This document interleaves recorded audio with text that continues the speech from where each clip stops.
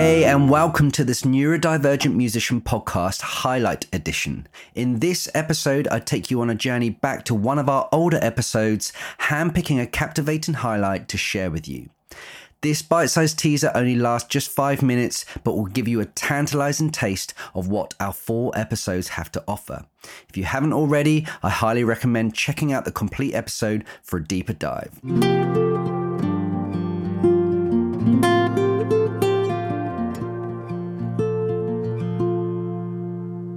Musician who's wanting to do it full time has to realize is that it's not just about the music. There's a hell of a lot of there's a hell of a lot of other stuff that you have to realize. You know, some of that's down to communication, organization. You know, and I mean, I've started more projects than I care to even list. You know. Whether that be musical projects, whether that be, you know, I managed a couple of bands about 5-6 years ago, and which went well for a period of time, and then everything else catches up, and you're like, I don't know how I can even manage to do this. I haven't got the time. Funnily enough, I've recently taken on another act, so I'm starting the cycle again. But I feel like I'm a bit more prepared this time round.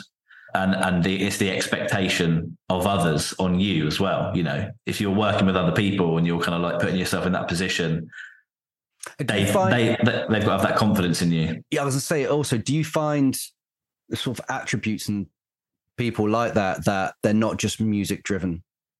Yeah. Oh yeah. I mean, yeah, definitely. I think for anyone, music is where it starts. You know, that's where the passion lies. Core. Like there is the heart of everything. You can't have a music business without that heart, I suppose. No. And you need that. I mean, for songwriting, for whatever creative, for socials, for content, it all has to have a heart and a story and everything as well.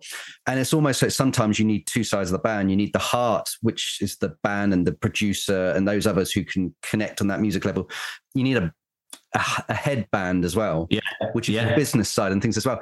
And I think it's a lot of musicians are almost like, I don't want to do that. I'll offload it to someone else.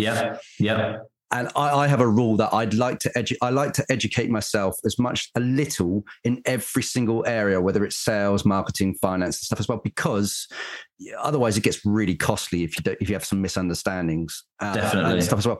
Definitely. Obviously, that doesn't come overnight, but I know I've met a lot of musicians, it's like the ones I'm teaching at the moment. You know, I've got one going on to ACM and stuff, and I'm like, get your identity, get your business stuff now. So when you go into there, you know, I remember going to Platform One, I was just like rabbit in the headlights, you know, that sort of stuff. But if you go into there prepared and you've already had written recording, you already got maybe stuff you're building online, sometimes you'll be further ahead than everyone around you, and you'll get so much out of that experience, and then you can use that as a springboard to go even further.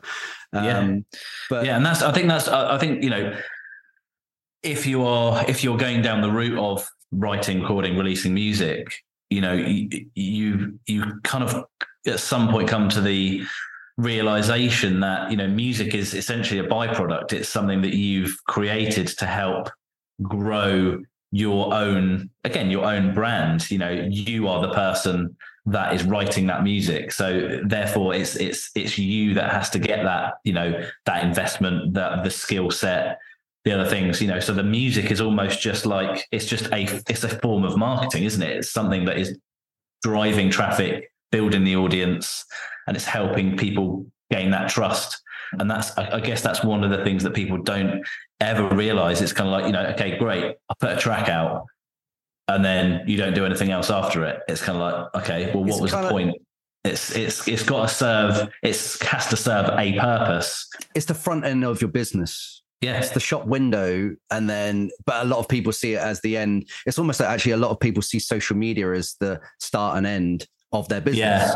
And actually, you're like, you've got to build all the back end if you want to, you know, like lucrative products and getting on mailing lists and all that sort of stuff. That's the back end stuff. Yeah. But they see, it's almost like music and social media go together with, I have a rule, which is like, you know, you entertain, then you educate, then you execute. It's very business-like, but it's 3 terms where you entertain, especially if you're at a gig and things.